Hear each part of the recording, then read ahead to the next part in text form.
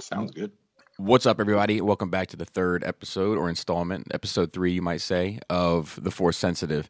And we are joined by a person from far away at the moment. But first, I'm going to introduce my co-host, Mr. Gord, is with us. Hey, good morning. And it is kind of been a bit of a rough morning because I thought I had a severe sound issue here because I'm so nervous about it due to episode 201 of Nerd Rage that I just had my headphones turned down, which was the problem. So I fixed it. Anyway, and we're also joined by our third guest, Mr. Mike Honcho. How are you, sir? Doing great. And you were speaking a little late here, but yes. So you were speaking to us from the land of the rising sun. So what time is it there for you? it's around 10. Okay. In the evening. Okay. So on a Friday. Yeah. But, so it's party I don't time. have the excuse of it being the well, I think it was party time for you guys last night. I was wondering how rough of a go it would be for you. Oh no, it's fine.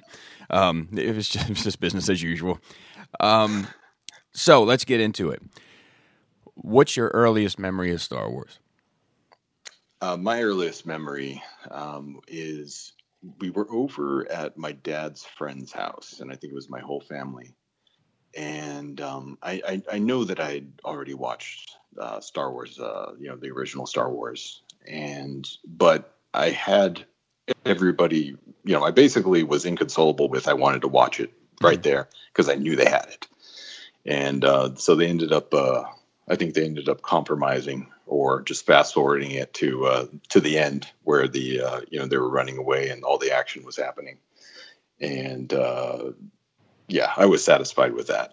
So your introduction to it, you wanted to watch it based on reputation? Like, why were you excited to watch it? Well, I think at that point it was my earliest memory, but I'd already I'm assuming I'd already watched it, but that's really my earliest memory. And it might have been just a thing where the other kids were talking about it, right? And I wanted to watch it, and yeah, it was it was awesome. I ever since I first watched it, I just thought this was this is the bee's knees.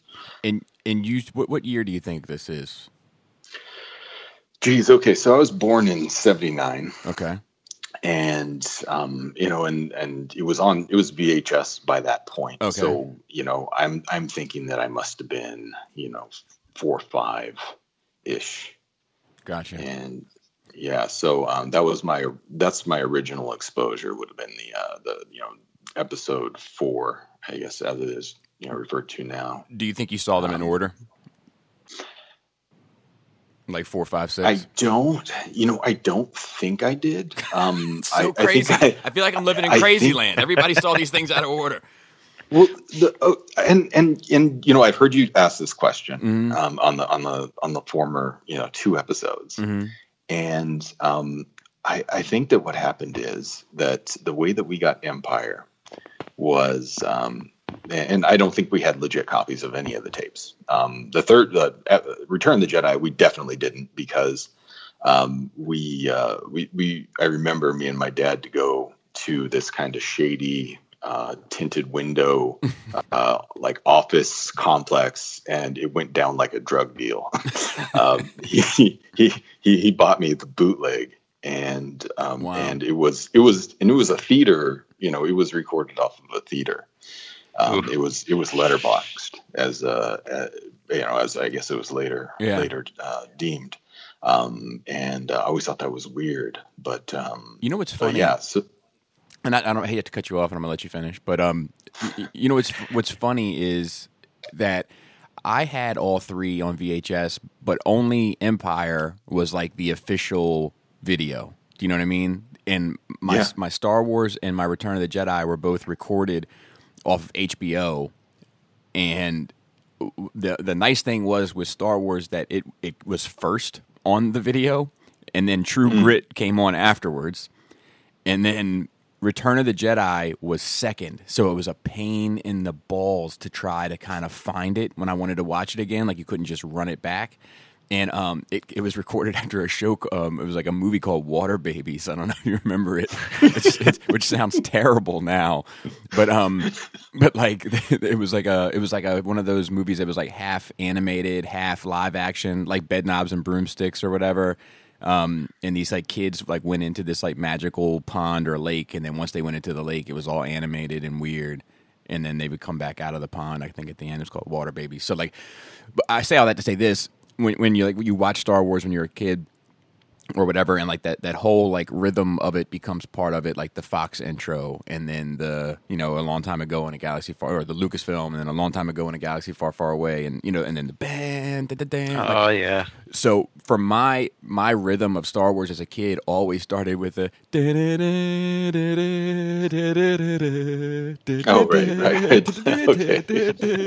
Like the HBO intro was it's like part of the fabric of Star Wars to me. Like even now when I hear an HBO intro, I like think like my mind, my body and soul tell me Star Wars is coming on next. Which is a weird dichotomy. But you're very right about that, Bobby. The VHS tapes that I had, there was that music and fanfare for the CBS Fox home video business, and then they'd have a couple trailers for the movies that you're already watching. Right. Oh, interesting. Genius. Yeah, lovely. So to kind of go back to the order is I think that I specifically remember that we had this like dubbing party where we went to my uncle's house, and they had tapes, but I think they were recordings too, because that copy of Empire was garbage. But I had it, so I think that I just kind of stuck with Star Wars and Jedi, and then I never really explored Empire, and I even forgot it existed until maybe like 6th grade. And then I just started watching Empire pretty much, because it was like the thing that I never knew I was missing. Right. And like that, and that became my favorite one, at that point. But it was definitely, it was Star Wars, throughout my childhood, the first one, and then, Jedi, because of a few different reasons. Jedi I saw in the theaters. I think timing wise, it was a re-release. I think that like it came out in, whatever year, 84, and then they re-released it 2 years later. I don't know the exact years, but I remember there was a whole big to-do that me and my family, I think we had like family pictures that night. I think it was the only time we ever did that. And then we went out to go see Jedi. And, wow. And then, so then that one was really special to me. I mean, my dad leaned in and, he was reading the title card and then reading the Jabba subtitles to me, in the theater. And like, that was, I distinctly remember that because, I was like, yeah, that's great. Thanks, Dad. My dad did the same thing, man. And I'll never forget, like, he used to always kind of chuckle to himself when Jabba used to say to Leia, "In time, you will learn to appreciate me." Little does Jabba know. Well, to this day, that still has like a heavy, heavy sexual tone to it to me because I knew he was laughing at something that I didn't understand. Oh man, that whole like Emperor and Vader thing, a little like tissy fight they have about, I told you to wait on the command ship. I have felt him. Strange that I have not. In my teen years, it was just like, oh my God. You do touch on something that I think is kind of cool. And to be fair, I'm kind of having that moment with Solo to a lesser extent, obviously, than you did. But like when I was a kid, Empire was the least interesting also because as an adult, when I look back on it, it's because it's so lore heavy, and as a kid, I kind of just watched the Hoth battle, and then I was sort of done with the movie, because I wanted like the fun action elements, and it wasn't until I got older that I kind of learned to appreciate it also. But like I'm kind of going through that with Solo because like it came out and I watched it in the theater, obviously, and then I was like, like take or leave it, and I went like a year before I watched it again. So now I'm like, oh, you know what? This is, for some reason, it's more digestible to me now. And now I like have this urge to kind of catch it up with my like, in terms of numbers of views that like the other ones have for me. Right. So like, because it's almost like I went some time without kind of, just going along for the ride of it. Right. Did you collect it all as a kid? So I had toys when I was a kid, and my collecting, it wasn't collecting then. I mean, it was toys, and I think I blew most of those up with M80s and stuff. Nice. or like a lot of them were buried in my backyard. Like we used to like build like mud castles and stuff in the backyard. It was like the whole backyard was hard pan. Parents couldn't do anything with it, but we got in there with hoses and basically made the whole the whole backyard essentially valuable. So like basically my parents went like, oh shit, we can plant stuff in here. So yeah, this is no longer your guys' play place. We're planting vegetables out here. Wow. And like just the Star Wars guys just stayed in the ground. I think, we left them over. Did you ever have like a tomato pop up with a Chewbacca stuck in it? Like later on, I ended up finding some of that stuff because we got an above ground pool. So me and my mom were out there, tilling that, and I found like a scout trooper, and I found no kidding, a few different figures. Yeah. That's cool, man. That kind of stuff. I don't know why I find it like. It's almost like it feels like archaeological to me, and you like find this. No, totally. And I was totally into Indiana Jones, and that's also I think another reason why Empire lost out is because the same day we got Empire and Raiders, and I think Empire lost out to like a stint of Raiders of the Lost Ark. So I was just watching that pretty heavily at that time. And then Jedi came along and just like destroyed it all. It's and kind of like Empire was just lost until my until my pubescent years, as it were. Right. But to go back to collecting, it started off right. So I collected the books. How do I start here? In junior high, we were supposed to have a book in homeroom, and we were at the mall, and I had to pick out a book. We go to the bookstore, and then there's Heir of the Empire in hardcover, and I was like, whoa, Star Wars! You don't see this. Like when's the last time that you've seen something an actual release of something Star Wars, like new Star Wars? Right. So that was kind of the and I think that maybe Dark Empire had been out, but I don't know the math on that. But it's funny. Yeah, so Dark Empire never hit for me either, dude. Like I remember it coming out as a kid. Like I remember the comic, and I remember thinking to myself, like it just always had this vibe to it, like it didn't count. I don't know why. Huh. I can't tell you where that feeling came from, but there was something about Heir to the Empire, like seeing that cover, dude. I used to stare at that cover for hours. Oh, it was bad. And it was just like, the thing is that I was staring at it, at the comic book shop, because I think they were pretty expensive for my budget when I was a kid. Right. And I think they had a trade paperback, but I think the pricing was much different. I think that there was of Heir to the Empire. I want to say trade paperbacks were, they were out of my price range at the time. But that was like the comic book came much later than the novel. The Heir to the Empire comic or Dark Empire talking now? Yeah, I think I'm getting confused as well. Dark Empire was the comic. That was the clone body emperor. Yes. And right. and then there was Dark Empire 2. But none of those felt like authentic to me. But Heir to the Empire, the Thrawn book, okay, was right. That and I think it was all their marketing engine just got pumped into that, right? I think that Dark Horse was doing all of these different aliens and RoboCops and all that, right? And I think that you just saw it as like another one of those. Like, well, okay, well they just have this Dark Horse thing going on over here, and who knows whether it's what's now we refer to as canon, right?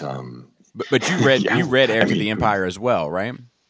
So eventually, I read it. I think, I wasn't able to get it that day that it came out just because I don't think my mom knew that I was serious. Like, Right. she didn't know that what I would be serious about reading. So I either picked up Terminator 2, the book, the novelization, or Bo Jackson's autobiography. It was one of those two. Both enjoyable. Just iconic folks.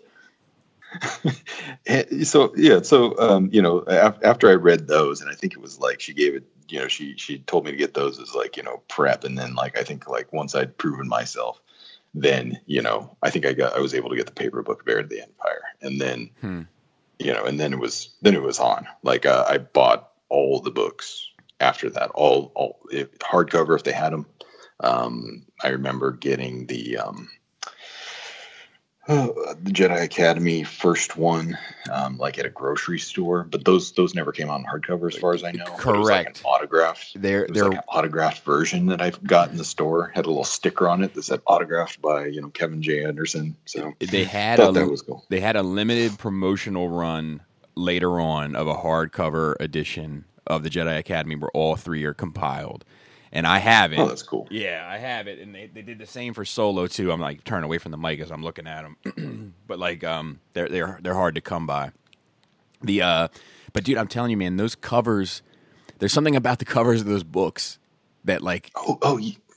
Yeah, the Heir to the Empire cover, that Starfield, like just the blue Starfield, yes, is just and like freaking beautiful. All those lights and energy coming off Saboth's fingers and stuff, and like Thrawn with his arms crossed. Like I just remember like looking at it for hours, thinking like, oh my god, like you know what I mean? Like I got to figure out who all these characters are and how they play in, and I was fascinated with that, man. I remember making a timeline, like I was in sixth grade, I think, or middle school, and I remember making a timeline of like where these characters were going, because I was like, these books are going to go on forever. I can tell right now they're going to go on forever, and I got to keep track of everything. So I like wrote this time, like on a scratch piece of paper that I eventually lost. When it seems like forever when in those adolescent years, right? Yeah. Well, I wonder what the. I mean, when that, let me find out when that actually hit. The dark times seemed like forever. Yeah, for sure. Speaking of the timelines, too, something cool I liked is they'd start throwing that in the beginning of the novels, too, and you knew where the books laid. And they had the years and everything. Yeah, so Heir to the...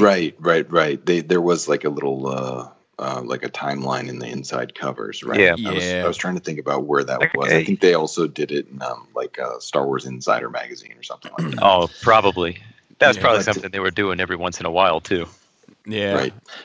So I started collecting the books, and then in '92, which was a year after Heir of the Empire came out, I had we talked a little bit about VHS tapes, but I think it was like Spike TV or something. They ran no commercial versions of the trilogy. Oh yeah. So I ended up recording over all of my tapes, newer versions, but I really regret, recording over that bootleg that I got of Return of the Jedi. But they ended up releasing a Letterbox trilogy in '92, before the THX ones. And this is like this really dope box set with a hologram of the Luke holding up the lightsaber, Leia next to him, Darth Vader in the background.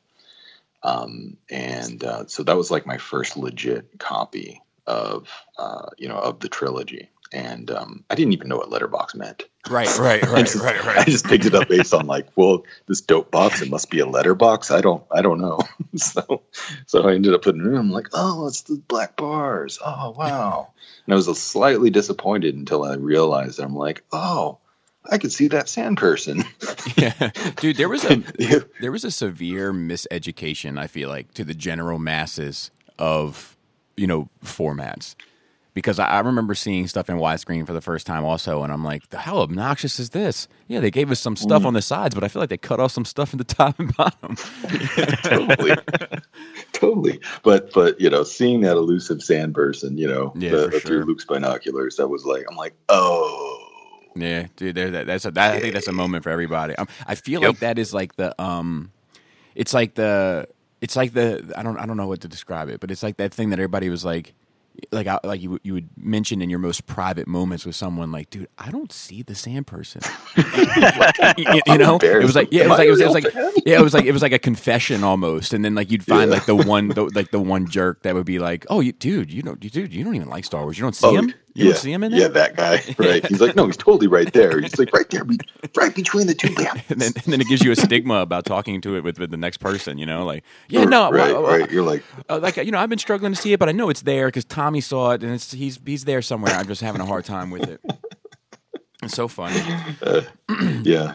So yeah, I collected the books, and then I mean, like after that first trilogy came out, then we had the THX ones. And then there was the THX letterbox one. Yep. Got that. And then, and then we ended up getting like the widescreen special editions on VHS. Jump in. And then we got the DVDs. What you got? There's something dirty there with that THX version because it was put out about a year before the special editions. And at this point, we're very used to continuous releases of movies in general and Star Wars for sure. But, man... Yeah, that's not cool. No, I definitely feel like a sucker every time. Yeah, and when it came out, when the Blu-rays came out, I was like, I'm not going to get these. But my mom ended up, I'd had digital versions that my kid was watching on the iPad that I showed him, and then she's like, oh, he's into Star Wars. So when she came and visited when my daughter was born, she brought the Blu-rays, and then I was like, you don't have to get those. You could just take them back. And she's like, you want this, don't you? I'm like, yeah, you got my number. So yeah. I want to chime in real quick also with the books. Like, I remember seeing that book in the bookstore with my grandma. I was at my grandma's, so I used to spend a week there during the summer, which felt like heaven to me, but looking back on it, it probably felt like heaven to my father as well. Right. But I remember seeing that book in the bookstore with her, and I was like, I need this. And like my parents, like, wait, just so we're clear, you want me to buy this book for you so that you can read it. You can read it. And I was like, yeah. And they were like, yep, get it. You want two just in case? Like, keep one in the house and one for travel. And then my dad was like, he's reading it. He's like, well, get them. Are there more? Get them, all of them. Did they end up buying you like the Mind's Eye and the Lando? Yeah. Oh yeah, stuff? The Mind's Eye, and Splinter of the Mind's Eye, and then there was like I even had these little ones. They were like soft, because like before a whole bunch of books were out, they were like they were numbered 1 through 5, and they were like young readers. And one was like Vader's Hand, or there was 6 of those. Yes. Jabba the Hutt. Yes, with the Hutt with the beard. Yes, Jabba's dad. Yep, dude. And I mainly like I read them all. And it's probably the Glove of Darth Vader. That's the first. I remember. Yes, the Glove of Darth Vader. And like, dude, I just remember. Oh, okay. You remember them, right? Like, because yeah. Like, I just don't think I read them. Well, there's only one that I couldn't get my way through, and I have a theory that no one has actually read it, and I don't care. I don't care what which one is it? I don't care what either of you gentlemen may confess to me today. I'm just not going to believe you, okay? Because you would be the first, and I'm just going to decide that you're full of shit. I'll say it. Truce at Bakura. No, I read that thing. No, you didn't. No, you didn't. Dude. Okay. I made it. I made it halfway through. I read enough to know it's bad, dude. I made it halfway through, and I was like, I can't with this thing. This is horrible. Okay, I think the cool thing about that is that it wasn't surprising when Qui-Gon Jinn started cutting through bulkheads in episode 1 because they do it in there. That was heavy in that book. He was whatever those lizard things were. He was cutting bulkheads left and right. In my mind, those lizard things looked like either A, the green guy from Transformers Season 3, the little lizard fella, or B, they all look like extrapolated versions of the Dino Saucers. That sounds about right. I don't even remember. I just remember they were like vaguely lizard alien so things terrible. that were stealing people's souls. They were metal. I don't know. Were they putting people into metal? I don't know. But yeah, it was that was interesting. So I ended up reading like as many of the books as they had. So that was kind of my main collection until like one night, I was in high school and I had a dream that there was going to be new Star Wars figures, and like the packages, they look like the cover of Heir to the Empire, and it seemed like so real, and I was like, well, what? I'm like, let me go ahead and like pop on the whatever that version of the internet was, and look into this. And like, I'd never gone to like a news group. I had like my buddy was he was pretty into the stuff, and he told me how to do all this stuff. I ended up going to like a alt.news.Star Wars or something like that. And there was like an announcement that they were making the figures. And so I ended up calling every store in the phone book like that, until they came out. And it was months. And we'd gone on so many, like wild goose chases because people didn't know the difference between Star Trek and Star Wars. Right. Right. So it actually helped me with actually my career. No kidding. Because I was used to just calling out of the phone book, calling people, asking questions, and then asking questions to make sure they weren't BSing me, and just trying to figure that out. So when I ended up, having this job where the company said, hey, here's a phone book, call people to develop business, I was like, oh, hey, yeah, totally, I could do that.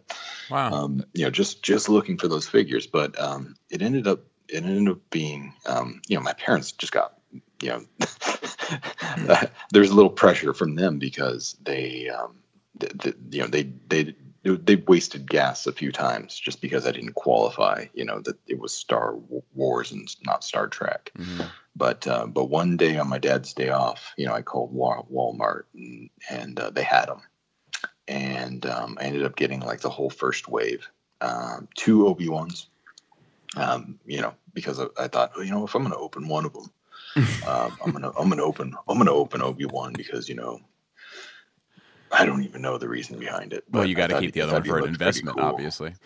Yeah. Oh, man, I ended up opening up a few of them, mm-hmm. Despite the fact that they were these very valuable Longsaber versions. Oh, man. I had that stuff all open before I knew there was even a variant. Right. That first run came out, open.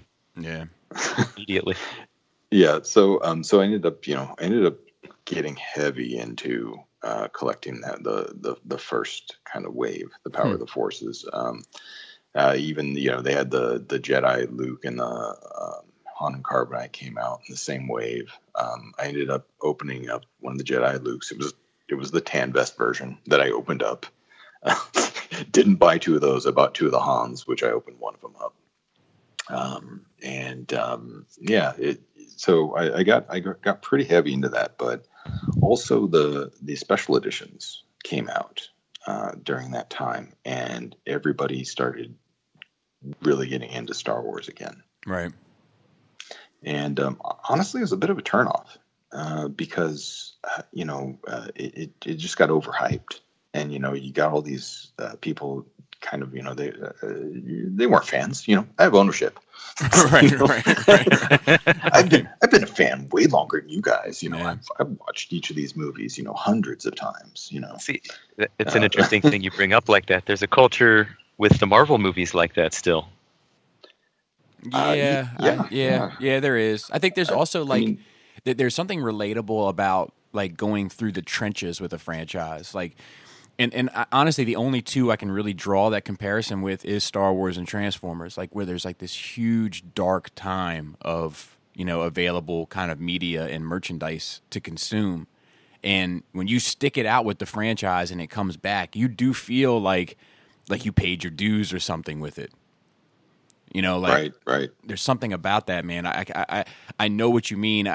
I don't know if I've ever felt that way about Star Wars specifically, but like people that are really into it today, or like the prequel folks, you know, like they'd have no recollection of what it means to go like 10 years without anything, or, you know, whatever that expansive time was, I guess. Right. You know, I guess almost 8 years or so, but like where it's just null and void. Like you walk into a store and there's nothing Star Wars anywhere. You know, it's just gone. Like I think there's something to talk about there, you know, like in regard to sticking with it. Like there's something there. There's paying dues, or I don't know, going through the trenches. I don't know how else to describe it. Yeah. I mean, there was a few times during that time where, I mean, let me see. I was going to bookstores, and then, you know, I couldn't get anything but novels for, you know, my homeroom stuff. But they had a source book for the role playing game. It was like West End Games. Yeah, I know the exact one. Yep. I have a bunch of them. I never played.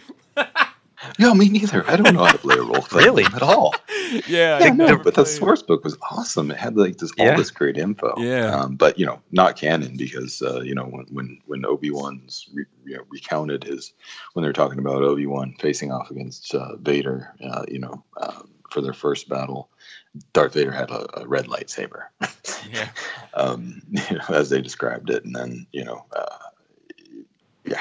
Dude, I still have, I'm just looking at it right now, I still have the Dark Side source book from West End Games. Like, nice. Because, like, it's just filled with so much, like, good Sith information, like, about, like, you know, all these, like, Exar Kun is in there, and, like... Oh, wow. So that's later. That's, like, after it was Anderson books. Yeah, it was much later. They ran up through the mid-90s with West End Games. Yeah. Oh, wow. Oh, yeah. It must have definitely had a resurgence, right? Yeah. But I think the ones I had, you know, the first printing was when they made the game, and it was 87. I looked it up, and I mean, that was, you know, in stores, I guess, presumably the whole time. And then they had these Starlog technical journals. They had this, they were like Starlog magazine, you know, presents Star Wars technical journal. And then they had Tatooine, then they had the Empire, and then they had, I think the last one was the Rebels. And I got those too. And I ended up building a lightsaber in my high school woodshop class freshman year with like a lathe and fastening a lightsaber based upon the technical diagrams of the first one. And yeah, so I was thinking I was paying my dues because I was making my own stuff. Yeah, dude. The West End Games, I used to have the miniatures. Yep. You know, they're like pewter or lead miniatures, and I had those had a bunch. Those of were them. nice. They were. They put a lot of those into the Monopoly Star Wars the first go around too. Oh, really? Same molds? Yeah. I never noticed that. Okay. So, some were new in that, but like half of them were reused. Yeah, okay. I didn't know that. I have that first one. We actually opened it up probably just a couple of years ago. Fun fact: those are the first miniatures I ever painted. The Star Wars miniatures. No kidding. Yeah. I painted a ton of them too, but I was doing 40K at the time as well, and I remember thinking to myself like, "Oh my God, these are nowhere near as good as the 40K ones, but we must let no one know." But yeah, that like I remember seeing pictures of like you know, that game being played, like if you went to a store and it would have like promotional imagery, and I just like, God, that looks so awesome. But I like had no idea how to play, and I don't think I had any of the rules to it. So like, you know, we would just make up our own rules that was like almost identical to 40K basically. But yeah, do you guys remember the card game? So it was like the Decipher game. Was it? There was like they originally Decipher's had like customizable card game. They had like black border version and then that's it. White border version or whatever. I mean, they had like a Star Trek one, and I knew the Star Trek one, but like I tried to read the Star Wars one. I couldn't understand the rules. It was crazy. It was No, like the most complicated thing I've ever I never seen. played that. I had a box set, had the rules and everything. We tried to play it, and it was just not fun. But the cards were cool because they had pictures of everybody, and totally. This was a time where you didn't have that, readily available. So this is the first time you're getting a Ponda Baba, card or something, and that was exciting. I was like, who's Ponda Baba? But I think that's Walrus Man, right? Yes. Yeah. Okay. Yeah. So, I mean, those were the kind of things. I think I just started collecting a bit of everything. And, actually, during that time, model kits, they had a lot of these model kits. I forget the name of the company, but they had like a silver box with like red lettering. It was like I remember AMG or something like that. I made most of those. Yeah, all the ships, making them too. But I can't recall the company name, like you're saying. I forget. Like I made the Falcon. I made Darth Vader's TIE Fighter. I made like the speeder bike guy. I made a lot of them, and I remember that. I went to Disneyland when I was a freshman in high school, and on in the Star Tours lobby, they had like all these models that it was a different kind of decorating back then. They literally had the models just glued to the wall. It was a fair bit different, production value from now. But I just remember seeing some of those, and they had an A-wing, and I was like, "Oh, that's dope! Oh man, I want that A-wing." But I spent just hours in that in that gift shop because there just wasn't anything. And I like. My sister and her husband, they went to Space Mountain, and I was like, no, I'm cool. Just leave me here. And I just stayed in that place, and I was like looking through the Star Wars Insiders, and I think that's how I kind of gleaned the Dark Empire story, because they had put some of those comics in the Star Wars Empire or Star Wars Insiders. And yeah, so I mean, it was just we had to scratch, just to get anything. Yeah. During that stint, right? There's also there's something, 90s. Yeah, for sure. And there's also like this thing about it where like everything that you would get, you had all this kind of like intimate time with it before something else came out. Or like I honestly, I don't feel like I have that now. Like all these books come out, like the making ofs and the art and the visual dictionaries and the one, just a Han Solo book just came out like not too long ago, and I have them all. But like I haven't had the time to really get familiar with it, because like by the time I start looking through it, the next thing is coming out. Yeah. I think it's also being an adult. Yeah, no, you're right. Estimate the power of being busy and having kids. Yeah, you're right. You're right. Yeah, I mean, like I don't even, I don't get, any. I don't get any books these days. I was thinking about getting the art of The Last Jedi. Because it's cheap, it's dirt cheap. Dude, all those art books are amazing. They do a great job with that. Like they just fill it with tons and tons and tons of stuff. Yeah, right. And I think that's the kind of thing that I don't want to read through. Like the encyclopedia. Right. Like before I really wanted to. When I was younger, I just wanted to read through the whole thing. But it's a different animal now. So, what was your kind of reaction to the changes? I know you spoke about the fan base, but what was your reaction to the changes in the special edition?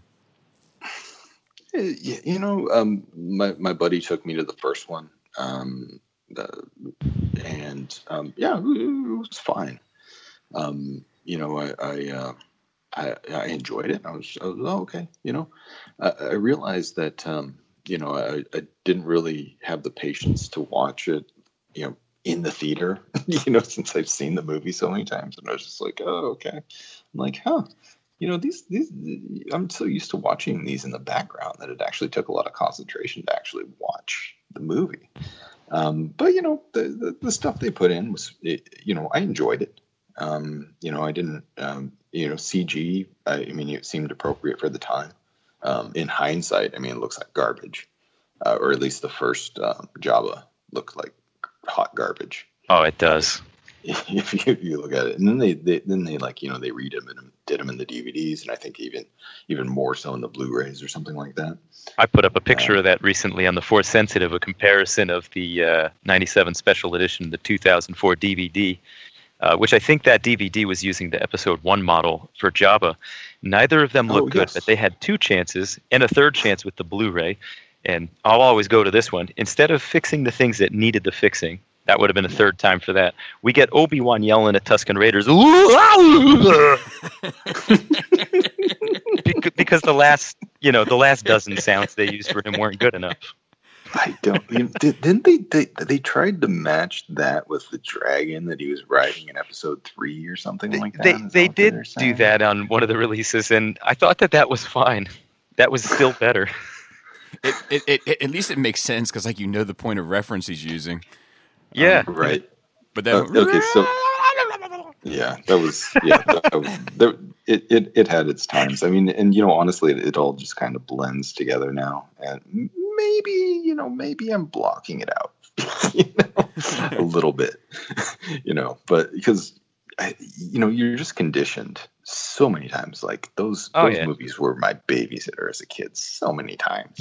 But there's a thing to that. You have so many versions. At some point, I'm going to start wondering if the Jawas are actually saying dink dink. Like, I don't know.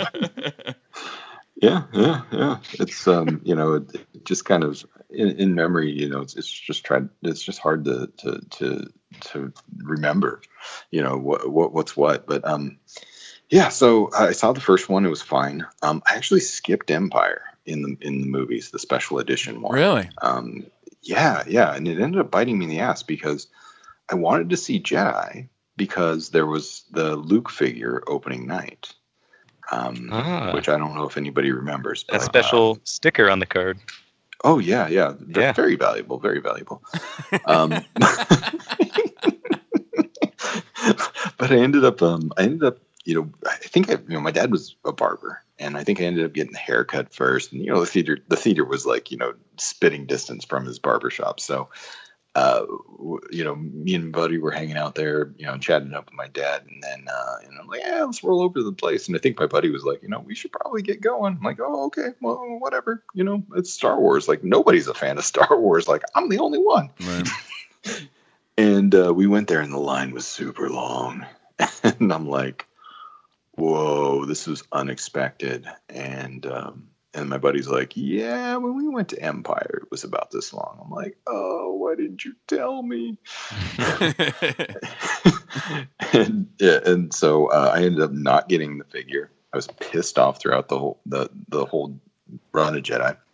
And then people started quoting the movie behind me. And I was just like, I hate you people.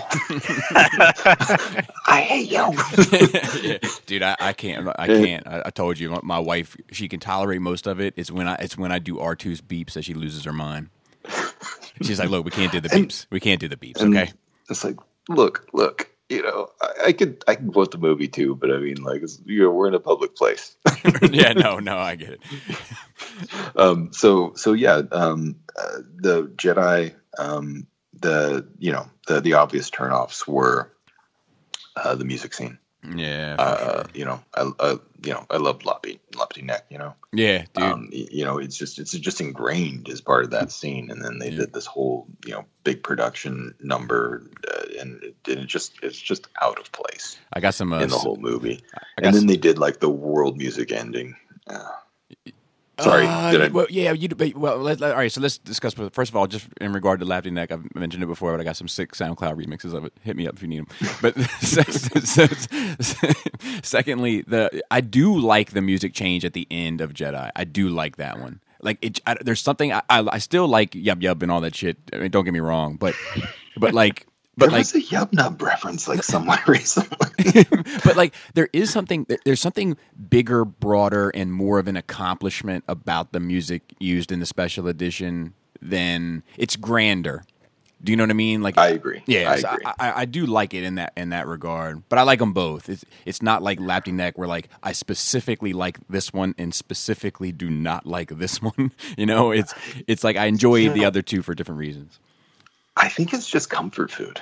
I mean, I think that's what it comes down to, is that like we're the generation where, VHS players, like that was new technology. Yeah. And people realized that you could just babysit a kid by popping in, the VHS. And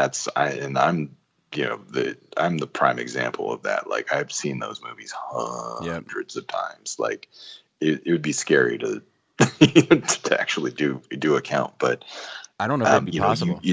It's just comfort food. Like, later on, when latchkey kids, you have a generation of latchkey kids. I was one. You know what went in there, when the cartoons were over? Star Wars, and it was just comfort food. I mean, that's what it ends up being. And then I think that, there's the whole, there's the generation after us, and they grew up with the prequel DVDs. Yeah. And my son has watched the prequels, maybe not as many times as me, but, maybe near. Mm-hmm. Yeah. And I think that people are just turned off with the changes just because they're, because it's their comfort food. If you change that recipe even the slightest bit, it's not the same thing. And I think that's what people react adversely to. Yeah. But being an adult, you kind of get where people are coming from. And, I get that, George has always, used the technology as a test bed to, fund new ventures for sure. Lucasfilm and that's, I think that we've benefited for that. I agree. The whole industry. I'm also concerned though that like some of those things that we like hold so near and dear to our heart in regard to memory and then memory being a tricky beast. Like, I wonder if some of these folks actually went back and watched the original versions and would be like, "Oh God, the new ones are better." Like, like the new ones are better, but it's just that they changed a few things. Because like I don't know, man. Like the world in the special editions just seems so much larger.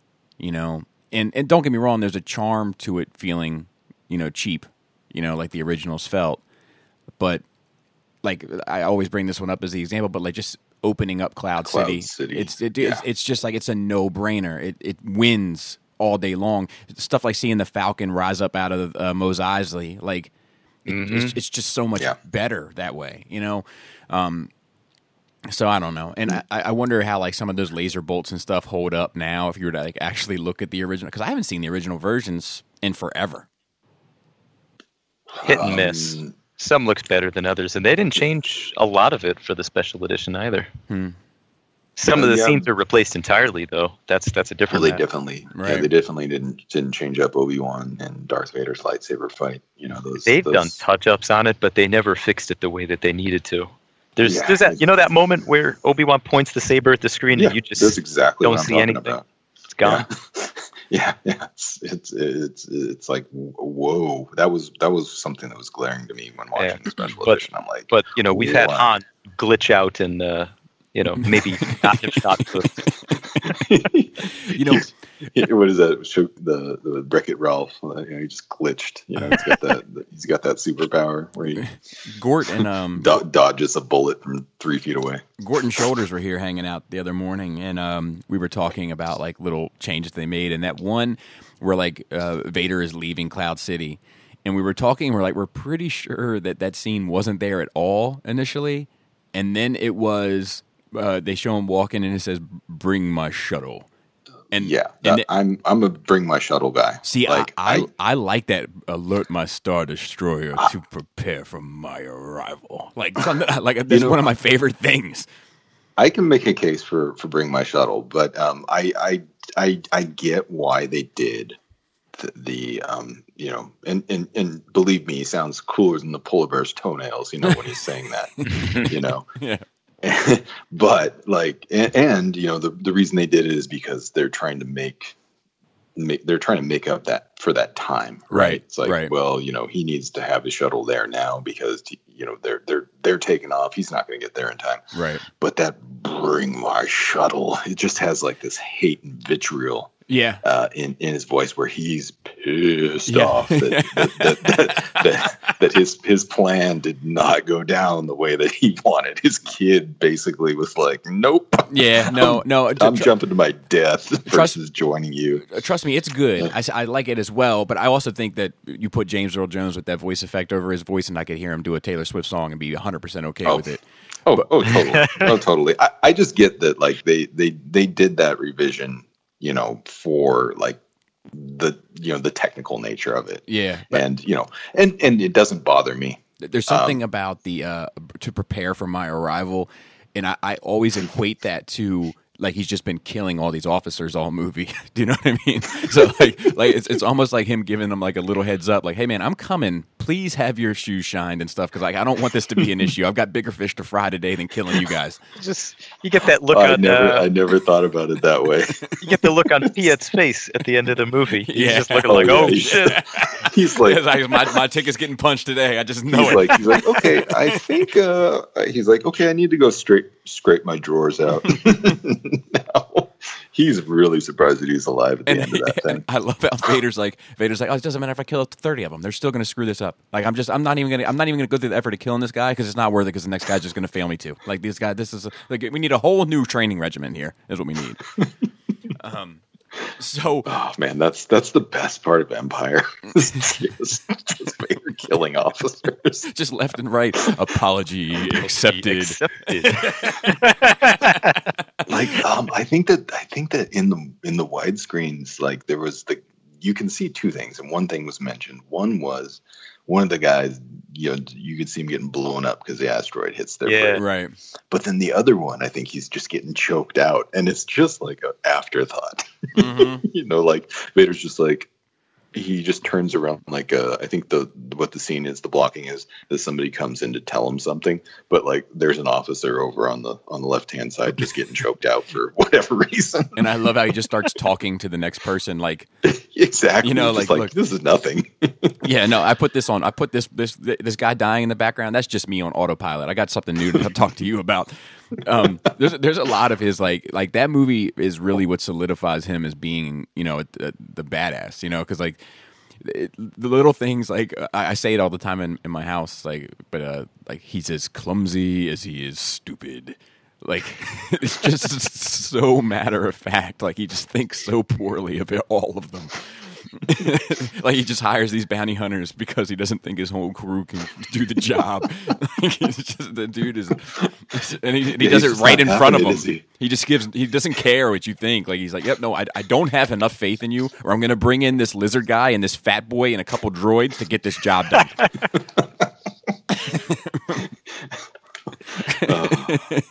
Kids, pay attention. This is this is good info.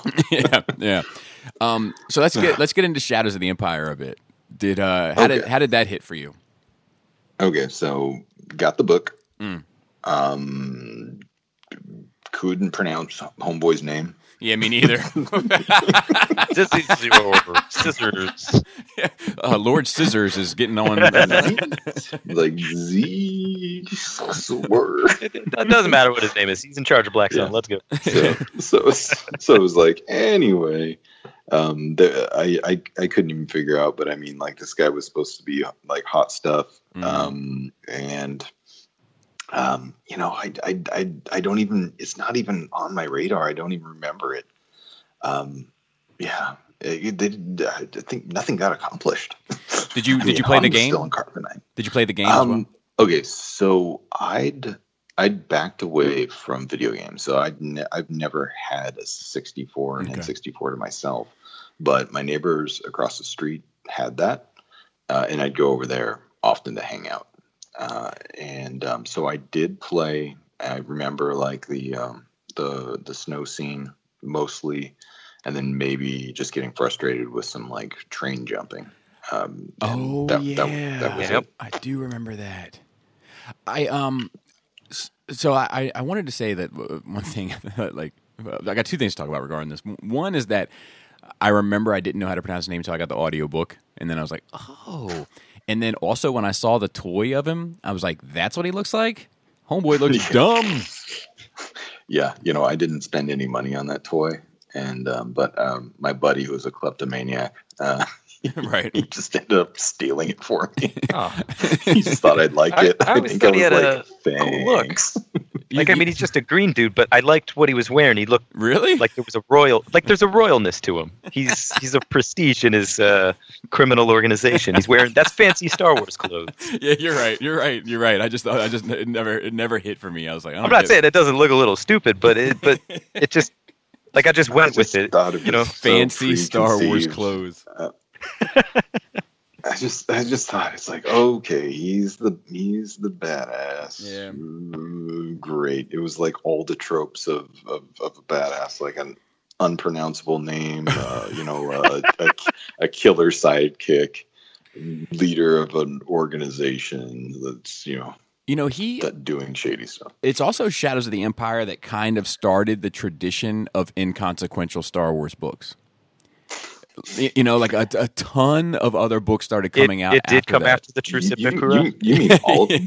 Yeah. Well, no, because like there were some things. I was like there were some things later on that we got that did have consequence. Like I remember what is it, Dark Apprentice or whatever, the during the Clone War era with Dooku and Yoda. Like there's a whole bunch of stuff there that explores that world. The fact that what was it, Return to Tatooine or Tatooine's Ghost, I think it was called, where you find out that R2 has been documenting the story from the original time and was able to give Luke all of the info on it. Like that has consequence to how Luke carries. Cool. There was a lot of that, but especially in the kind of revamped Star Wars era, like the Disney era, for lack of a better term, there are a ton of books that have absolutely no consequence. They introduce some new characters, and there's consequence to those characters, and that's it. I don't think they can because because they're just trying to do this stuff on the fly, and right. I think we can have the sequel discussion, and yes, whether or not JJ can pull it off, which I really want him to. Yeah. But I really have my doubts. I mean, have you guys seen Lost? So I haven't. Mm-hmm. So I can never have a valid opinion on it, and I get that. But when people tell me about their journey with Lost, and then they tell me like the end twist of it, I'm like, that sounds good to me. But it must just be because I didn't live it. It has to be the answer because everybody feels the exact same way about it. You never come across the one guy that's like, no, loved it, perfect. It's always the same vibe. So it has to be something about living through it that didn't sound satisfying. But to me, I'm like, that sounds actually pretty cool to me. Yeah. Well, the thing about it is that like JJ is a good. I don't know if we're just getting off track or if we want to cover anything else. Yeah, let's save it. Let's save it for when we get to the sequels because you got a lot. I feel like you got a lot you want to talk about regarding that. So I want to get to that. So let's go into the prequel era. Okay, so prequels saw. I wasn't planning on seeing it opening night, but I ended up just kind of swinging by the theater because I heard it was already sold out from some of my coworkers, but I just took a chance and got opening night tickets. So ended up getting that for me and a few of my coworkers, and then we saw that. Nobody knew that Palpatine was the Emperor. That was my takeaway. Yeah, me too. That was my takeaway. I was just like, I think I only knew it from The Last Command. Maybe mentioned his name. Palpatine, and like because Luke was like looking up some records or something like that, and like that's how I knew. But it is like I did know his name was Palpatine, and I don't know why. And I just learned. I just learned probably in the last 5 years or so that his first name was Shiv or Shiv or whatever it is. Exactly. That's a new thing. I don't think it was invented until recently. But real fast on that. People get real wrapped up in who Snoke is, but up until that point of the prequels, we didn't know much, and right there, people don't know the Palpatine. Not a clue. But it was not a problem. Nobody cared. Now it's a big problem that we don't know who Snoke is. I agree. But he got cut in half, so fuck him. It's some kind of problem. It's first world problems. I don't know. It's YouTube problems. He's half the man he used to be. He's got a broken hand as well. Yeah. It's going to take some time to recover from that one. Yeah, for sure.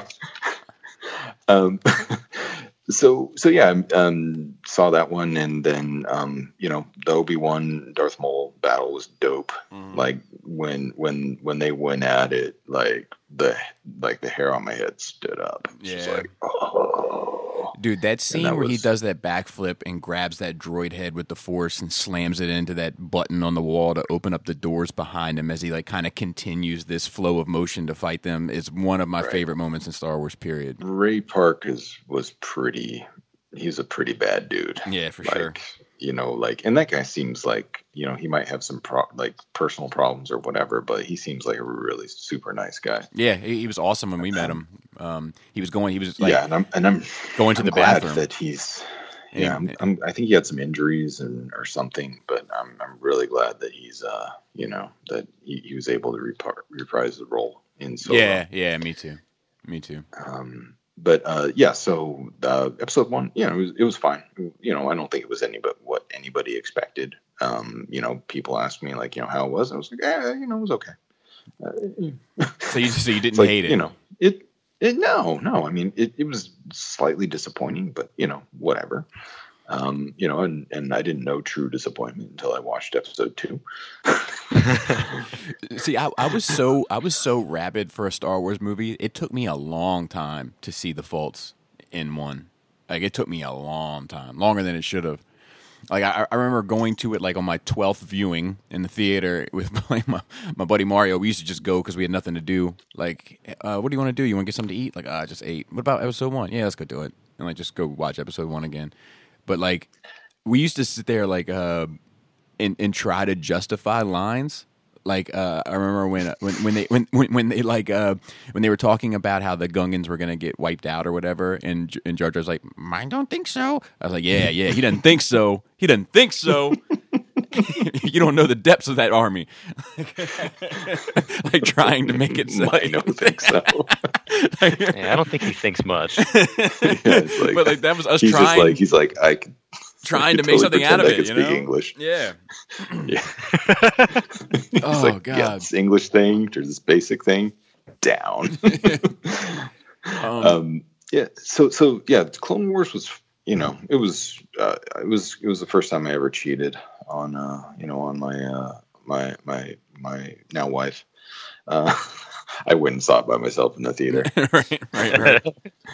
And then, like, we were supposed to go see it, and then I just ended up, watching it because, the opening day there was a final. I had a final the day after, and I just remember being in class, and these two dudes were like, "Oh, and Yoda," and they'd obviously not studied for the final, and they ended up, they were watching Star Wars, at midnight the night before. I was super jealous. If you ever need a support group, I cheated on my wife with Game of Thrones season 7. So if you ever want to have that talk, I mean, no, me and her, we live different lives in media now. I mean, it's not even. It's like totally separate. But so let me ask you this: like, so I get the feeling that you were not taken away by Attack of the Clones. But it was fine, right? It was, but it was obviously the cheesiest one, and it was just a far stretch when Anakin loses he commits genocide, and I was like, oh wow, the turn happens in this one. Yeah. He's full dark side now, and then she's like, no, it's okay, I'm here with you. It's like, genocide isn't enough to be like, this guy's a creep. Well, I think genocide might be a stretch. I mean, we're talking about one tribe. Yeah, maybe double digits. Yeah, genocide's got to be like triple digits. Well, what does he qualify then? Like some kind of serial killer there? Or it's a mass murderer. A mass slicing. Yeah, mass murder. Yeah. Maybe she's just like the downest chick in the galaxy. I mean, I did. Yeah, I like her already. But I did get the vibe that like I did like to see like the little like cultural elements of the Sand People, like their huts and the wives and the women rather, and the babies, the women and the children, and the children too. They're animals. But do you think he slaughtered those dogs? Oh yeah, definitely. Dude, he doesn't mention it. He might have let him go. I just think that he might have thought that was a little bit too much to let her know. It's like, she's never gonna look at me the same way if I killed the dogs. It's like animals. I mean, like she might think they're puppies. I think we were playing with puppies over on her home world. Maybe she's not cool with that. Dude, I still like that scene. I like that little montage too, where it's like it's all Anakin cast against like the silhouette, and he's like walking up to the Jawa to get information, and his silhouette kind of looks like Vader because of like the ponytail in the back. Like, I dig that a lot. Big intent there. Yeah, that was like really well put together. And that was good. I think just some of the dialogue in the movie wasn't great. Was it the Force fruit? And I think. That's. I think they covered that well enough on Robot Chicken. I mean, the Force fruit. She was killing. She was dressing like a dominatrix. Yeah, and, she killed that black dress though, Mac. Yeah, of course. But it was like, no, we can't. Dressing like a dominatrix or something. It's like tad bit of mixed signals, lady. Yeah. Maybe she blamed herself for the mixed signals. When he killed all those sand people. Yeah, dude, that's George Lucas for you. When he walks into he's checking off the outfits, and he's like, "Oh yeah, let's go with this one. I'm getting a good vibe from this one." He's like highlighting all over it. Oh, it's so good. What about what about the seeing the Jedi? Like, I remember that being like a really visceral moment for me. Like, all of a sudden there's like Jedi everywhere, and like, of course when you go back and watch them now, and they're just kind of like swinging blindly at things, it kind of looks silly. But see out of the masks. But I never in the theater, like the theatrical experience. I think I was overtaken by it. Oh yeah, no, I remember that. I loved it. I just couldn't get enough of it. I just wanted to see, all that. There was just so much going on, and I think it was one of the first times that you really saw like something put together digitally that was that complex. Yeah, like it was an achievement, and that was just super. That was like just how do you say, like a Star Wars fan's dream come true. Mm-hmm. An army of Jedi. They kind of got taken out like a little bit too easily. In my opinion. Some of them did. Like, it's like, well, how strong? Wait, the Roger guys got them. What is going on? It's like, yeah, I mean, like, it's like I heard of the B team, but I mean, like, you guys are like the F team. I don't know. It's like that. I always go back to that Mace in the when they like stormed the Chancellor's office or whatever, and there's somebody that made the joke that was like, he was like, yeah, I just found out that Palpatine is the Sith Lord. I need the 3 best Jedi Masters to come with me. Sorry, Mace, we don't have 3 Jedi. All right, just give me any 3 Jedi Masters to any 3 will do. What about Yoda pulling the lightsaber? How was that for you? Because people are split on it. What's funny is, I didn't even say like how much I got into like Dark Forces, the game, and that actually, like there was like tools where you can make pixel art for that game. Do you guys remember that, like the first person shooter? Yeah, I remember the game. It was only like a PC game, right? Right, but that was like the first kind of thing, and that was like right on the heels of Doom. And right. It was Star Wars, and it had music. And that was awesome. So I'd actually made some pixel art stuff. I made a Han Solo in Carbonite, and I made an animation of a Yoda with his lightsaber falling out of his cane or whatever. And so my thoughts about that Yoda thing are a little bit clouded by that, because it looked like almost the same concept that I did. And I was all like, like, who owes me a check for this? I'm like, hey, somebody saw my work. But then they actually ended up doing that with Darth Maul in the Rebels, I think it was. He had like a cane, attached to his lightsaber. But no, I mean, like it was par for the course. Like it was overdone. But I think that they were just in the business of giving fan service.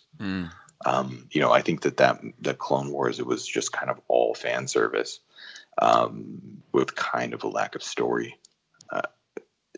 At the end of the day, are you talking about when you say Clone Wars? You're talking about Attack of the Clones? Or are you talking about? Okay, sorry. Yeah, no, I'm just making sure Clones, because I was getting ready to take you to test on that one. But yeah, what about so Gort's favorite part of that scene is all the Yoda screaming, and I was curious. I'm a puppet. Put your tongue to mine.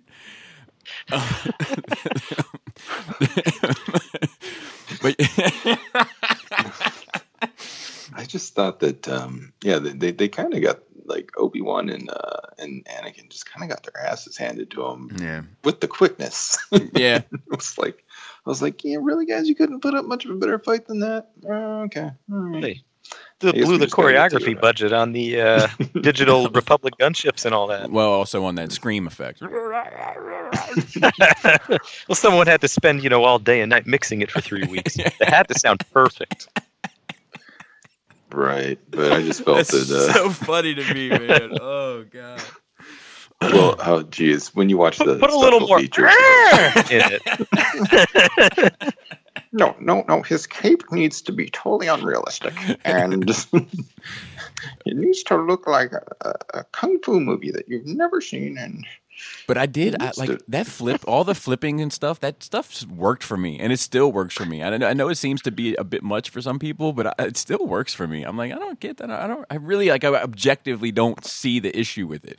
Like, I think that it would have been worse if he was just standing there like fighting. It's the flips that made him seem threatening. Like you just don't know where that blow could come from, so to speak. It's a little goofy, but I think it's just a matter of slightly dated CGI. And funny enough, where it happens to look better with arguably worse CG anything is the Clone Wars cartoon. Yeah, it flows better there.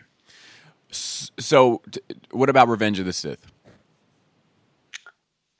Okay, so I think that one it did a lot of redeeming of the what the Clone Wars dropped. Yeah. The first scene, the starfighters going over the Star Destroyer was pretty awesome, and it just opens up into that whole like huge battle. Mm-hmm. And I just was amazed the first time I saw that. But then it kind of gets into some antics on the ship. Real quick, let me talk about that for a second. What's interesting is that that's like the first time that a space battle seemed three-dimensional. Totally. Totally. Like it was like it doesn't need to be this kind of two-dimensional type left versus right thing. Right, and they're even saying that like the ships would just line up next to each other like pirate, like how do you say, like cannons back in the day. Right. Seeing the shells coming out of those cannons they had, that's probably one of the coolest things in that whole scene. Yeah, that was cool. But they were doing it, in 3 dimensions, and that was, it just those things were lining up every which way. It was just really awesome, just kind of going through it. Yeah, that's a good scene. Right, but I mean, I like episode 3 just because it's just this gold mine of quotes. I mean, it's just so over the top, and I think that I think Ian McDiarmid. I mean, after. I just think he was just like, it's my time. Yeah, dude, like, this is gonna be the last one, so this is my moment. Exactly. Dude, and, I say it all the time. Like, if my kids come down and they'll be like, can I have my snack now? And I'll be like, no. And they'll be like, you said I could have a snack if I ate at lunch. And I'm like, I am the Senate.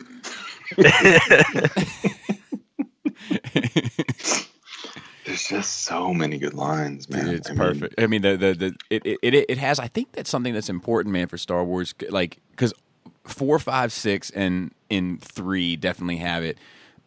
but it's those one-liner memorable quotes that just become part of the ether of like nerd dialogue, and oh, totally. And it's a you use that stuff to kind of immediately get on the same page. Yeah, with exactly. The company that I'm working at during the interview, we kind of mutually dropped some Star Wars quotes, and I was just like, okay, dude, isn't that an awkward I know little who dance? You are.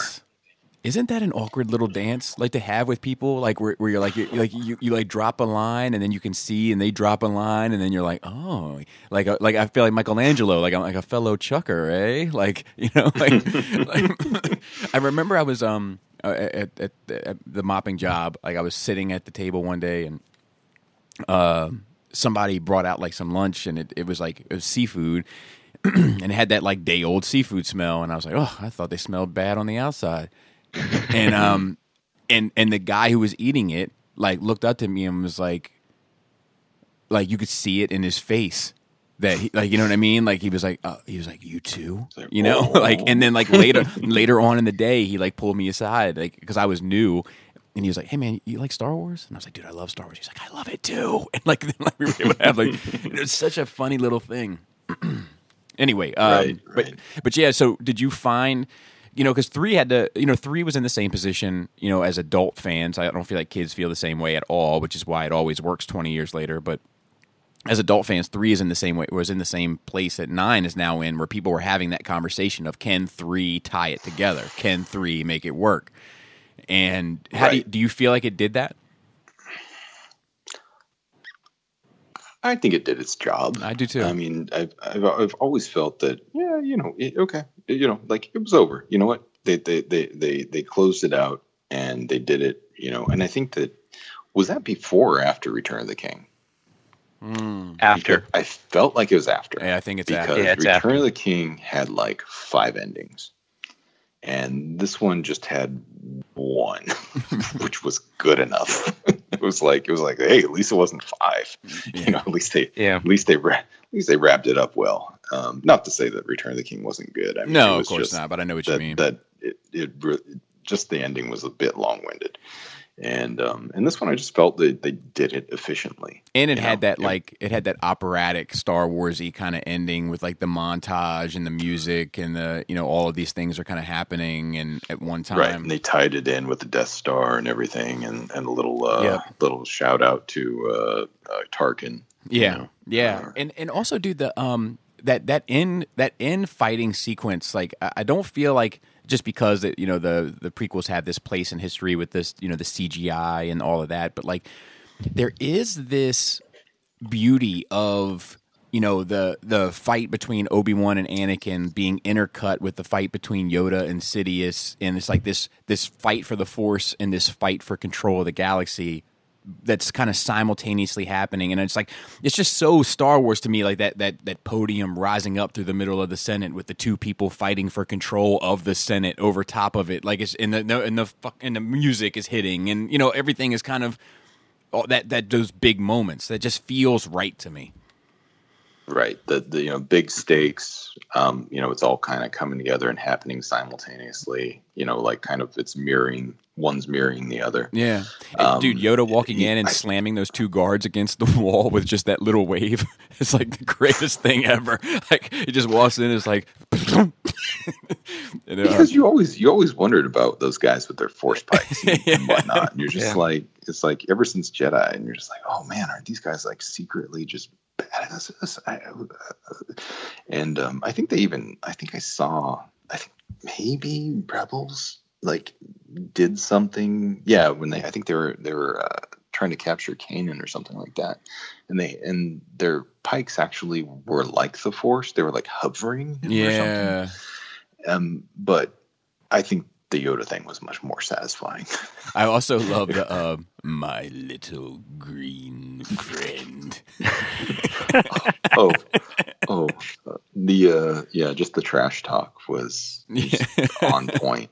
I mean, I just loved it, and I think you said that's Palpatine in his element. Yeah, he's that's the well laid plan. Yeah, finally coming to fruition. Like he played the long game, and this is it. I will say though that one moment where Yoda pushes him and he like flies over the desk into the chair onto the ground has a Three Stooges vibe that I can't quite put my finger on, but there's something like it's supposed to not feel goofy and it feels a little goofy. Well, it just needs the banana peel sound. Right. Whoop. So look, we got about a half hour left, and I want to make sure that we touch on this sequel era and this JJ stuff. So I want to kind of skip ahead, and if we have time, we'll kind of touch on something else. But so continue your thought with JJ, with what JJ's good at, and etc. Well, I like his stuff, and I think he's good at laying out the mystery box. Yeah. He even have you guys seen his TED Talk? I have not. So he talks about the mystery box, and I'm sure you know what it is. Yeah. It's just creating, and Star Wars has had it's done this, 1,000 generations of Jedi Knights. Right. You fought in the Clone Wars, and just like these things that just spark your imagination. Yeah. And and that's what he laced all this stuff into episode 7. So it's just the grounds were fertile and rich for imagination to spark. And he's really good at that. Yeah. So no doubt episode 7 is great. And somebody else did episode 8. I don't think that JJ was expecting that he would have to finish the job. No, I think he's like, he certainly wasn't. I laid all this out. Somebody else can pick it up. Yeah. And he would even he consulted with the Ryan Johnson on the second one, and he's just kind of like, okay, sounds good to me. Not my problem anyway. Right. And then it ended up being his problem. And so I think it's a very good opportunity for him to shine. I agree. And I really hope that he can close it. But I do have my reservations about it. Regardless of that fact, I'm ready to say that episode 8 might be my favorite Star Wars movie. Ooh, those are big words.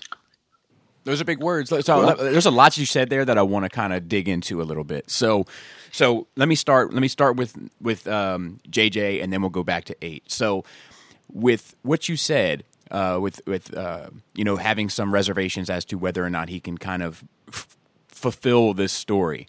What to you? And I have my own list for sure. So it's not a testing of you, but what for you needs to be explained or wrapped up or really summarized for this to be successful for you? Well, we already know, and spoilers, anybody, fast forward 30 seconds, right? Starting now, Rey's parentage will be addressed. Correct. And that's recent, and I got that from, a Twitter something, which, I don't think I should have seen, but whatever. But it will be. So done and done. I'm not very high maintenance when it comes to this stuff. Uh-huh. It just needs to be good. Okay. I mean, I don't really care about Snoke. Mm-hmm. Right. It was never anything that was. I never invested myself in theories, and I think a lot of this has to do with the mystery box element. Is that it sparks the imagination, but it's a double-edged sword because people get committed to their ideas. Exactly, and nobody wants to admit they're wrong, and people, especially when they put that stuff out there on YouTube, like Star Wars theorists, they end up getting disappointed or publicly humiliated when their idea doesn't pan out. And then, they got people following them, and kind of people, they hear things and then they just kind of go with that. Yeah. especially, I think especially people that are just kind of fair weather fans. Yeah. And we are in a boom. We're definitely in a boom. 1,000%. And there's just so much of it on the market. And, I think people are ready to be over it. Like, the Marvel movies, or comic book movies in general, people were like, well, I'm tired. I mean, like, when's this going to end? And it's like, well, the people that really want it, they're not having that, that conversation. Right. There's no fatigue there. It's just that, you want to be cool, because being nerds cool now. But it's like, no, if you really like it, you don't want to see it end, and you're going to invest, how do you say, you're not going to be that fickle. Yeah. Just kind of. So I forgot what the initial point was. Well, no. So I guess like Rey's parents or Rey's origins kind of is something that everybody feels like we need to know the story there. So and it's going to be addressed. So we feel confident in the fact that it's going to be addressed. How that is addressed, whether that's satisfying or not, is anybody's guess. But it's something that you need touched on, and I agree. Is there anything? Is there anything else that you need? Like one of the things I was most happy about to hear is that they're going to address how the First Order began, and like I need that. I still don't understand it totally. I thought just the First Order was like remnants of the Empire that came back into the fray to seize power. But I guess they would have had to have submitted to the New Republic and say our bad. And Snoke, how did Snoke get mixed up with it? And you know what I mean? Like, I just feel like there's some mystery to that, and it could be just as easy as the Empire had to hide in the outer reaches, which was right by Snoke's house, and Snoke just walked over and took control of it, and I'm good with that. But explain it to me. Let me know. Can I borrow some sugar and some Star Storage? Yeah. It's like, I think I think that it would be good to understand that kind of background, and especially like how Ben was seduced. Yeah.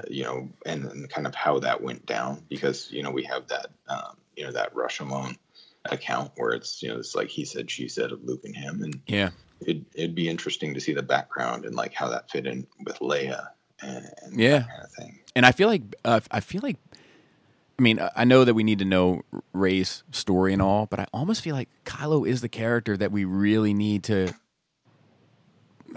like unpack in this movie. Like he is the linchpin. I think the whole what girl thing, like it sounds like he knows. Yep. He knew her. Yeah. And all this stuff is like it's laid out, and it should be addressed. I agree. mean, I don't think that they necessarily need to hit on 100% of it, but I think it just needs to make sense. Yeah. And they need to make it make sense in the context of what they have now, which is the Last Jedi. And so let's transition into that. So I don't necessarily need. I'm not relying on episode 9 to be good. Let's put it that way. Okay. Like I don't expect it to be good. I'm really? setting my expectations low. Well, it's just I'm setting my expectations low. Okay. If you set your expectations low, then you're not going to be disappointed. So there's truth to that, and then just the same, if you walk into something, you might get that very pleasant surprise. Right. Exactly. And the thing is that when JJ starts things, it's a double-edged sword, because it provokes all this imagination, but there's also an expectation. So you're also raising expectations. Yeah. And I think a lot of all that kind of mystery that was laid down in Lost, that they didn't touch on a lot of it, or it was like broad strokes over it, and they never, they didn't resolve a lot of stuff in that. but just minor things though, very minor. But I think people focus on those minor things, and that's the double-edged sword of the mystery box that that JJ puts out there. So whether or not he can deliver on those kind of expectations that have been set up, that's something that remains to be seen. So do I need episode 9 to be to make sense in the context of episode 8? No, I think I'm good with episode 8 is pretty good, and in that it's realistic. I mean, the whole thing with Luke and how he's never been this great Jedi. Maybe in people's minds, but I mean, I think I've heard you say this in the past. He's always been a screw up. In my words, he's been a whiny bee. Yeah. Throughout the whole thing. Not to say that he wasn't my favorite, character or the most relatable character, because definitely, when I was going through adolescence, Empire, like I could relate to him. Mm-hmm. I wasn't falling in love at that time. I wasn't romantically involved. Maybe Han's story would have been a little bit more relevant to me had that been the case. But no, I was like, confused, adolescent. Yeah. And just kind of what Luke was going through was like a little bit closer, something that I could relate to. And he's never, he was never a badass, and he screwed up the Jabba's the rescue of Han from Jabba. Yeah, absolutely. He definitely screwed up in Empire. He got himself into a whole mess of trouble there. Quite the pickle. Yep. And I'm endangering the mission. I shouldn't have come. Like he's quick to blame himself. Like he's quick to take self-blame. Like it's part of his nature. So let me ask you, I'm in a similar boat where Last Jedi is one of my favorites. It's probably my second favorite Star Wars film. But to Empire. But but those are big words to say for whatever reason these days. And so explain that to me. Explain walking out of Last Jedi, how you felt about it, and then how you may have come to this arrival that it might possibly be your favorite Star Wars film. Well, I mean, I'm older. Mm-hmm. I've been a senior person in many points of my life. Whether it be like jobs, martial arts or whatever, where I've been a mentor. And, some people, it'll be like a Ben Solo type of thing, where, you can't help some people, and so that's the most realistic part, is that you can lose somebody, and then sometimes due to your, like, not being a good teacher, so that, to me, that strikes true with me. Yeah. Is that is that kind of you have to learn how to teach a lesson, which he ends up doing at the end. He gives him a great like the best lesson. Yeah. And and he does it in a way that his teachers did, by messing with him. And he has that swag, that see you around kid swag at the end. And, Yoda teaches Luke a lesson in that, and he laughs at him. He's like, you're always so serious. It's just fun messing with you, Luke. Yeah. and he takes that lesson and he uses it, where he's like, oh yeah, okay, I've got to get my head out my butt. It's almost like seniority. It's a good point, the seniority element, bringing up like the seniority, the wisdom, the age, and the skill and ability. It gives you the advantage of not having to take it all so seriously. You know, and you shouldn't. And that's kind of a lesson that I've learned is like, look, people are going to be people. You can't attach your self-worth to whether or not this person is going to succeed because, we've all worked with people who, we loved working with them at the job, but it might have just not been for them. Right. And then they're not working there anymore. And, and you invested all this time training them. But, all for naught. Yeah. So, sometimes the best way to teach somebody is just live your life and have fun and not be this kind of like serious teacher about it. I mean, I think that the best teachers that we've ever had aren't the strict serious ones. They're the ones who, were able to enjoy life, and you can see them, enjoying it and enjoying their job, enjoying what they do. Dude, that's a good point, man. It's a really good point. Let me ask you real quick, because we got a little bit more time, and I want to ask you something personally. Sure. But before we get to that, the spinoffs. How do you feel about the spinoffs? Yeah, I mean they've been fine. Rogue One's good. Solo's fine. I enjoyed it. I think it's a victim of having two budgets essentially. Yeah. Mm-hmm. I honestly though, and I tweeted before it. I didn't need to know how the Kessel Run worked. Yeah, it's a double-edged. Speaking of double-edged swords, I just think that when you try to over-explain stuff because people are interested in it, or they need that rectified in their mind, I think you're just doing yourself a disservice. Yeah. Some stuff can just go unsaid. Like, to me, a lot of episode 7 stuff can go unsaid, which it's fine. I think that sometimes the theater of the mind is better. Yeah. So yeah, I think they're functional. So there's only the two, right? There's Solo, right. One. I did have a question. As you're speaking, I was thinking about it. Like when you mentioned the double budgets. YouTube has told me, and I know YouTube is a great teacher. YouTube has told me that Kathy Kennedy is a feminazi, right? So we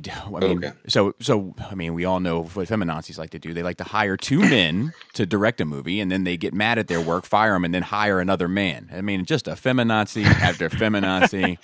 What will they do next? You know what I mean? So the last thing I wanted to kind of touch base with you on is living in Japan.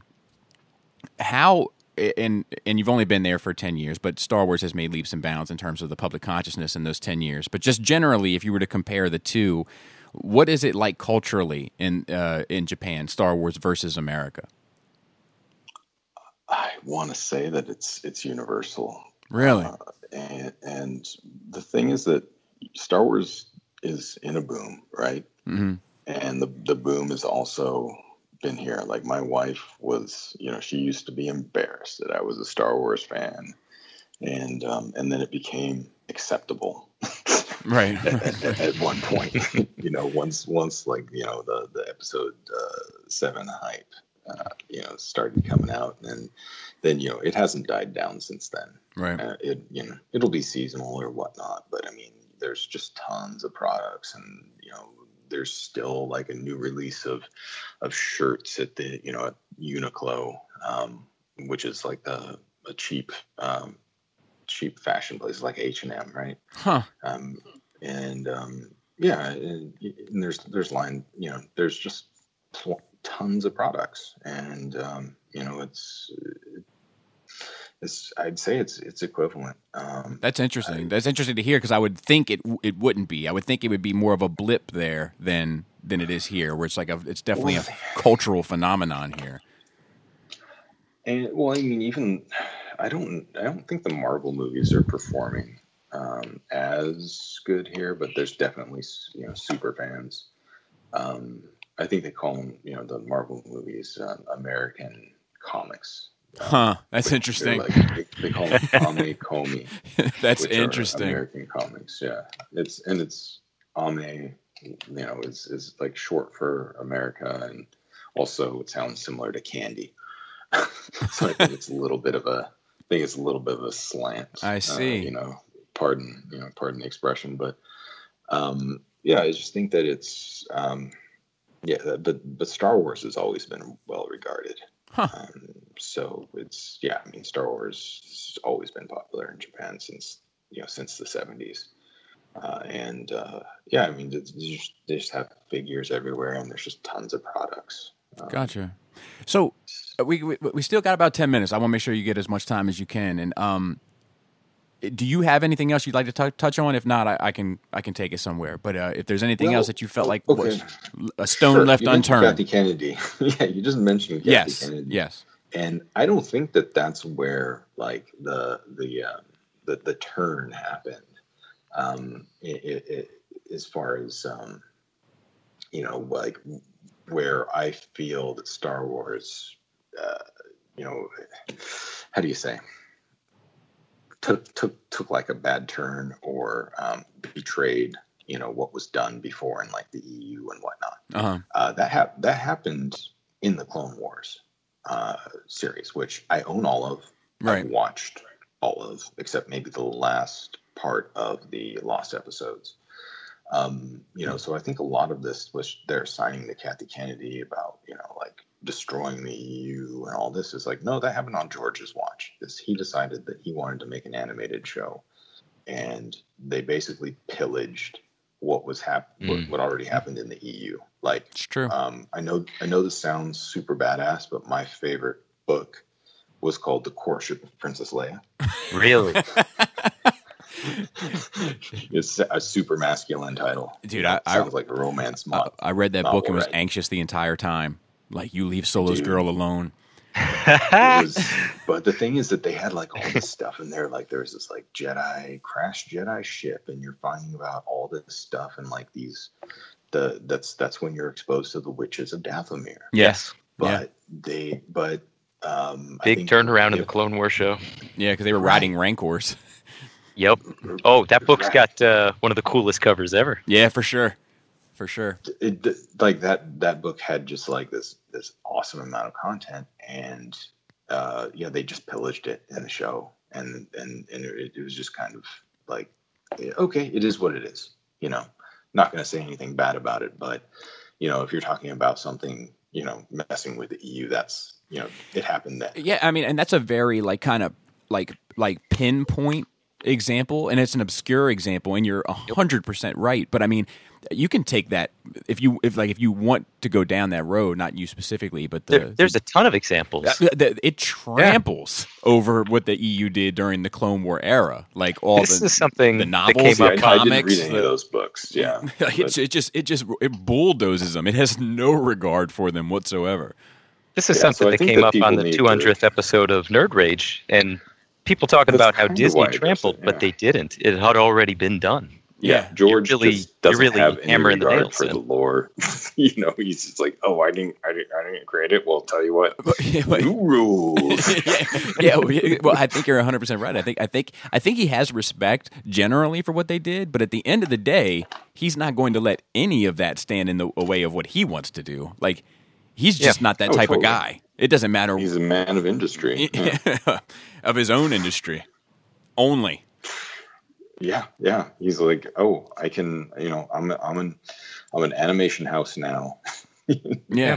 And things would go by approval with him, and I think there was a lot of pick and choose. Well, that looks pretty cool, or that sounds good. Throw it in there. Yeah. Well, and that was stuff that happened in the movies and the show. Yeah, I mean, he let his daughter write episodes, and like she hasn't worked after that. She didn't get picked up. I mean, I think the proof's in the pudding. Well, she also got her acting career as an extra in episode 3, but her movie acting career didn't really launch either. Yeah, I don't think anything really launched. I'm thinking that's what do you call that? What's the word? It's called nepotism. That's the word. but and I totally get it. I mean, like there's I'll throw my kids into stuff and wanted to get them involved. So I get it. Oh, but totally. But at the same time, it's like in the same breath, it's just keep the criticism consistent. Is that like this dude didn't care about the EU. This dude didn't like. he acknowledged it and he respected it to some extent. Like I think Coruscant has EU origins, and Kashyyyk definitely has EU origins. Oh, 100%. I think these are all things that popped up in the novels and the source books, and funny enough, not everybody loves the end of Return of the Jedi and the special editions, but that's our first glimpse of Coruscant. For me, anyway, that was tremendous. Yeah, me too. And one sec, I got to throw this in. Do it. I just looked up what George Lucas's daughter wrote. The Clone Wars episodes, she wrote those Night Sister episodes. Yes, that's exactly what I'm referring to. And and in the bonus content of the DVDs, she calls herself a genius. Wow. She's like, if I do say so myself. It's like, wait a minute, a genius for just ripping this stuff out of my favorite book. I can only imagine the credentials on her wall. That's wonderful. That's wonderful. So yeah, it's. I mean, like, I don't get like the political, like the people are putting their politics in Star Wars just because it's a pop culture thing that's in a bubble now, and it's just because it's in your face, they want to assign the politics to it. So we don't have time to unpack all of that, but but I do feel like the politics are always there. It just depends on how old you are when you're consuming them that it matters. Like right, but I think that there was also politics. Like people were saying that the way that the Emperor sees his power was like a Bush thing. Like exactly, yeah. So it's just people are going to criticize it for whatever it is in its time, and they're going to get defensive or whatnot. So I got one last question for you. Sure. All right, and I want you to take some time. Don't spit out an answer if you're not prepared to answer it. But you got 3 minutes. What of the droid attack on the Wookiees? That's the newest meme, man. It's all over the place, and it's just such a throwaway line. Isn't it crazy though how like these little things become like how it takes off? But the one where he's he's made into Darth Vader with like the super tall helmet.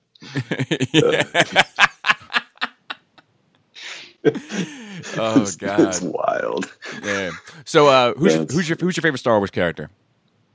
Oh geez, I'm gonna say Luke. So that would also answer who's your favorite Jedi. Who's your favorite Sith Lord? Sidious. Who is your favorite non-Force user? I just immediately go to Han. Yeah, no, I hear you there. Gort, you got anything? Yeah, no, I like these kind of questions, but I got some out of the box ones. But first, I always like this. Favorite lightsaber color? I'm gonna say green. Green. Okay. Best Ewok moment? When Homeboy runs off with the bike. All right. And does some spins. Yeah, he does. Yeah, he does. If you could pilot a ship, which would it be? I'm just gonna say Millennium Falcon, just because it seems comfortable. Like I wouldn't want to have a long distance trip in that X-wing. If you owned the Falcon, would you find yourself having this unexplainable urge to get yourself a super hairy dog? Yeah, of course. Yeah, me too, dude. Me too. I'd totally get one. Yeah, you run around in that thing, like play fetch in it. I mean, You only get one force power. What's it going to be?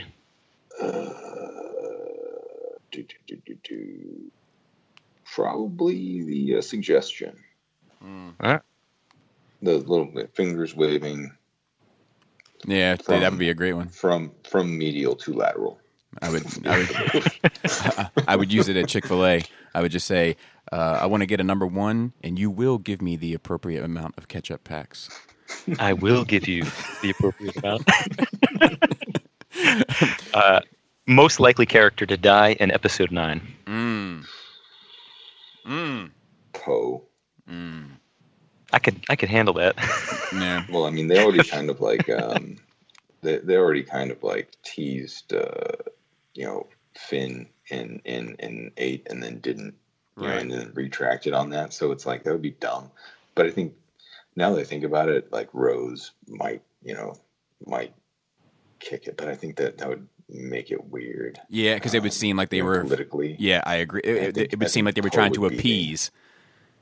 Right. I think that Poe would be the appropriate choice, in terms of, what would piss people off or not. Do you think Leia will survive?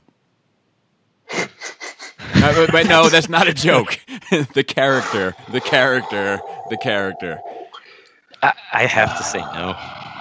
I'm going to say yes. I'm going to say yes because they might do like a animated series after it. If they choose to do that, and I don't know. With this Resistance show, I don't think they can keep doing those. And should they dedicate 9 to Mayhew? Yes, I think so too. Yeah, I mean, why wouldn't they? Yeah. I mean, he's the only one who's died since then, right? Correct. So, they dedicated. It just makes sense. They dedicated 8 to Leia. Cool. Did Kenny Baker get one? No, I don't think so. Oh, really? I don't think so, because I think he died during 3 to 7. So unless 7 dedicated it. Oh, okay. Right. Not close enough. Yeah. Well, anyway, I got to wrap this up.